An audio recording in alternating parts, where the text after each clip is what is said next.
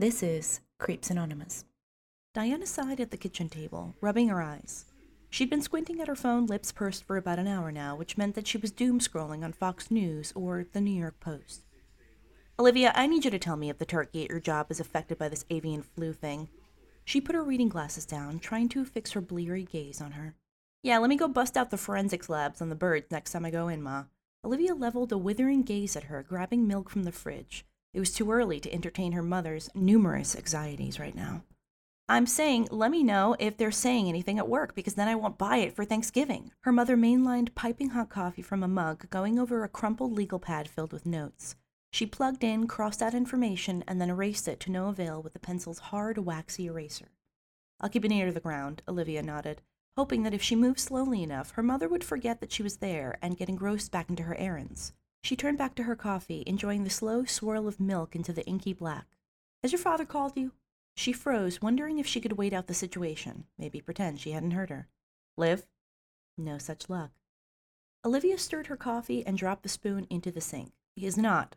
I also haven't really made an effort to reach out. Her mother didn't look up from the table, making more corrections and plugging dates next to certain notes on her legal pad. The scratching of the pencil against yellow, crumpled paper was surprisingly unsettling on her nerves. Olivia waited for her mother's anger to bubble up, but instead she nodded, pursing her lips again. Okay, keep me posted. He needs to get back to me about a few documents. Sure thing. She grabbed her coffee and slipped out of the kitchen before the line of questioning got any more intense, needing to keep what was left of her sanity today for her shift. She grabbed Chaka's keys off the console table and stepped into the refreshingly cool air outside. On the stoop, the pumpkin Sammy lovingly carved had started to settle on the droopy, shriveled stage of its life, but no one quite had the heart or the stomach to pick it up and toss it into the trash yet. She gave it a loving tap on its wrinkled side and hopped into her car. As she adjusted the driver's seat and the mirror, she pondered, with a dull sort of dread, what the holidays would be like this year. They always seemed to bring out a certain type of desperation and ugliness with people. Or maybe that's just what it felt like with her parents. She jammed her key into the ignition and pulled out of the driveway, trying to picture tonight after work, with no one awake, no one there to nag her, and no one but the view of the city and her tall boy of malt liquor. She couldn't count on much, but at least she could count on that. At lunch, she punched out and took a walk down Forest Avenue to get out of the stale, cinnamon-scented air of the supermarket. It was the last weekend before Thanksgiving, so there was nothing but a steady stream of doomsday preppers fortifying for their relatives to come in from other far-flung boroughs around New York City. Outside, shoppers, families, and couples wandered around in the weak November sun. The shopping bags and bundles of gifts made her want to put something warm in her hands, so she headed to the coffee shop down the street with the last few dollars in her pocket. The coffee shop was a small, cozy affair with a small bench for dog owners outside and an old, worn wood interior. The holidays looked like they had brought in a lot of foot traffic. As she stepped inside, she walked almost immediately into the line to order. She checked the time, 12:15. Only 15 minutes to order, walk back, and then maybe take a few sips of her coffee. Lunch breaks at noon seemed designed to fail somehow. She scratched at her ear, irritated, and took a look around the shop. In the corner, a writing group had taken residence by the long table by the window, their winter coats piled up on one chair. She couldn't hear them over the din, but their bright, animated faces made her sort of happy. At the other end, sitting under the shiny glass case of scones, was a young family with a stroller pulled up to the corner of the table. Leaning out of the line slightly, she took a curious look up to the counter, trying to see how many people were ahead. As she leaned her body out, she spotted Dima at the counter. She opened her mouth to get his attention, but watched as he turned with 2 coffees from the register, handing one to a long-haired waif of a girl whose hair was piled in sort of a punk magenta beehive. As he did, he spotted Olivia towards the other end of the line, peering at him. She promptly closed her mouth, mortified by the fact that it was too late to pretend like she'd never seen him. She slid back into the line with a thundering heart, watching as he leaned over to finish up and pay at the counter. She pulled out her phone as cover, opening up to a blank text, but simply stood there and was unable to get her mind off the pink-haired Amy Winehouse attached to Dima's hip right now. It was almost supernatural, the feeling of them passing her by in line. Pink hair smelled like vanilla marshmallow on her way past, or maybe it was just her coffee. But on the way out the door, Olivia turned to see Dima hold it open for her, and leading her through with a gentlemanly hover of his hand at the small of her back. She hid within the safety of the line, trying to blend into the clot of people before Dima turned and saw her staring. Her face felt hot and red, and she was terrified that she might look as if someone had just pulled the rug out from under her. She stared at the empty fresh text pulled up on her phone and wondered who the fuck this new random girl was, angry with herself for letting these things get to her at this point. This was exactly why they had more history than time dating. Jess didn't just hate Dima because he was an old man whose taste for young women had never aged with him. She hated him because both she and Max had watched a years-long will they won't they between her and Dima that left them all winded. In between the periods of bickering and non-contact, it always started the same way. Dima would sulk and chase and beg to be in Olivia's life again after she shut him out, but when she finally began to let herself trust him again, his texts would dry up and he'd be spotted somewhere across town with some young new chick trying to get her music career off the ground, the manic panic not even dried on her artfully fried hair just yet. Most of all, Jess was angry at Olivia for selling herself short, and she knew that she was right. She cursed herself for letting the same ugliness creep back into her chest and take up residence. Maybe one day she'd press all the right buttons and say all the right things to be someone's actual priority.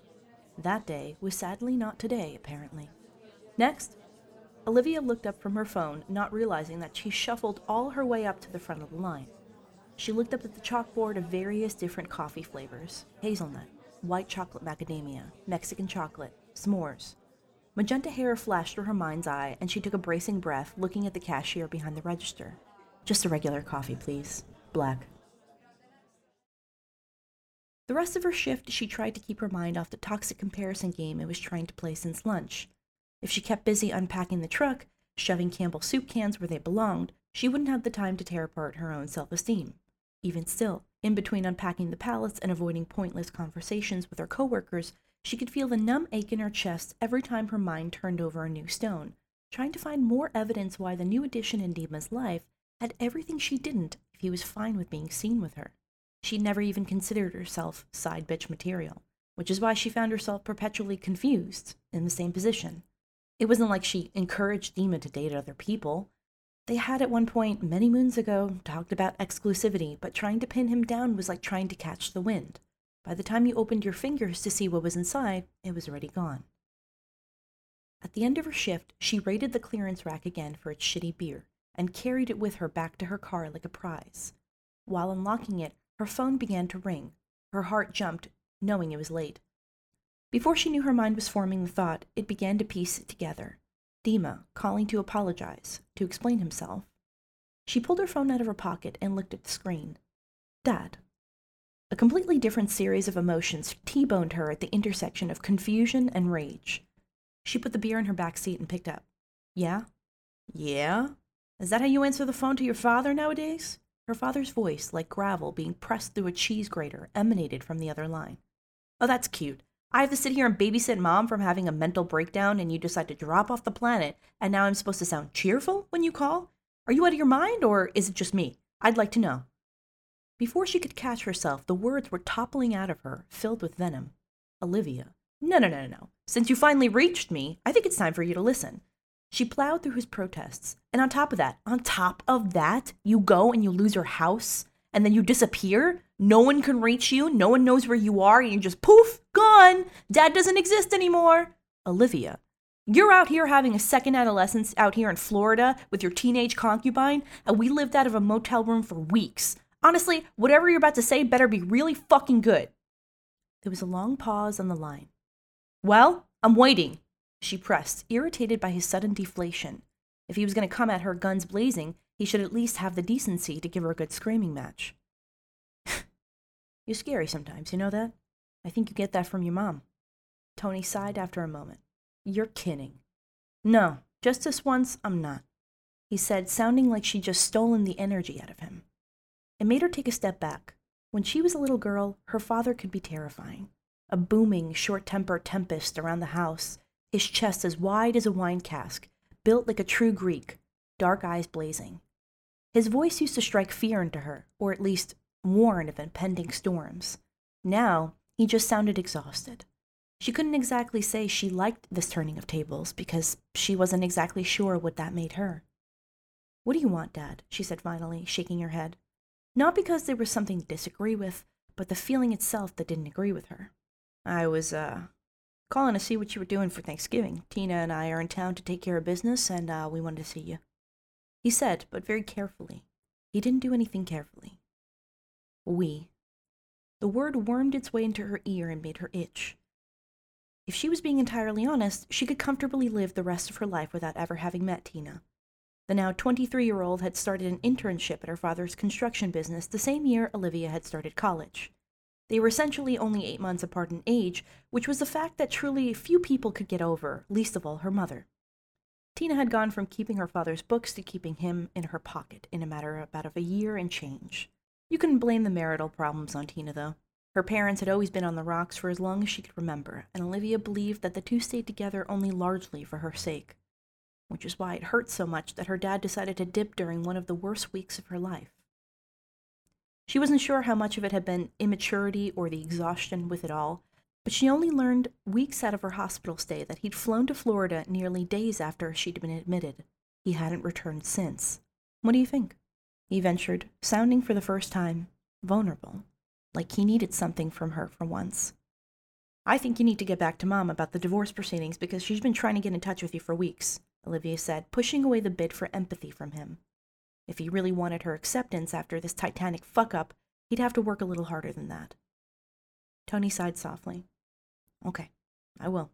Can you think about maybe coming to see us for Thanksgiving? Sure, she said flatly, almost hurting herself as well with her flippant tone. Okay, that's all I want, for us to be together during the holidays. Give me a call sometime this week and let me know. I'll let you go now. I know it's late. Hey, Dad, Olivia said, letting her vision defocus through the windshield, the streetlights blurring out into a soft bokeh. Yeah, Olive, his old nickname for her. Olive. What did you see in Tina that made you want to leave? He took a moment before answering. I don't know. Tina has a spark. She brings out the artist in me. Artist? Dad, you've been a contractor for more than 2 decades, Olivia responded, regretting the words as they left her mouth. You don't have to be just one thing, Olive, he said, softly, reminding her of how gentle he could be when she was just a kid. Think about Thanksgiving and get back to me. Olivia tried to blink through the bokeh lights, now fuzzy because of the dampness in her eyes. Yeah, I'll let you know. Hey guys, it's Gabby, creator of Creeps Anonymous. If you like the work that we do at the podcast, remember to rate, comment wherever possible, and share with your friends and loved ones that you think might like the show. If you're feeling extra generous or you want to listen to the episodes 2 days early, make sure to head on over to patreon.com/yayyankee to help support the show. As always, thank you for being here and thank you for listening. Till next time.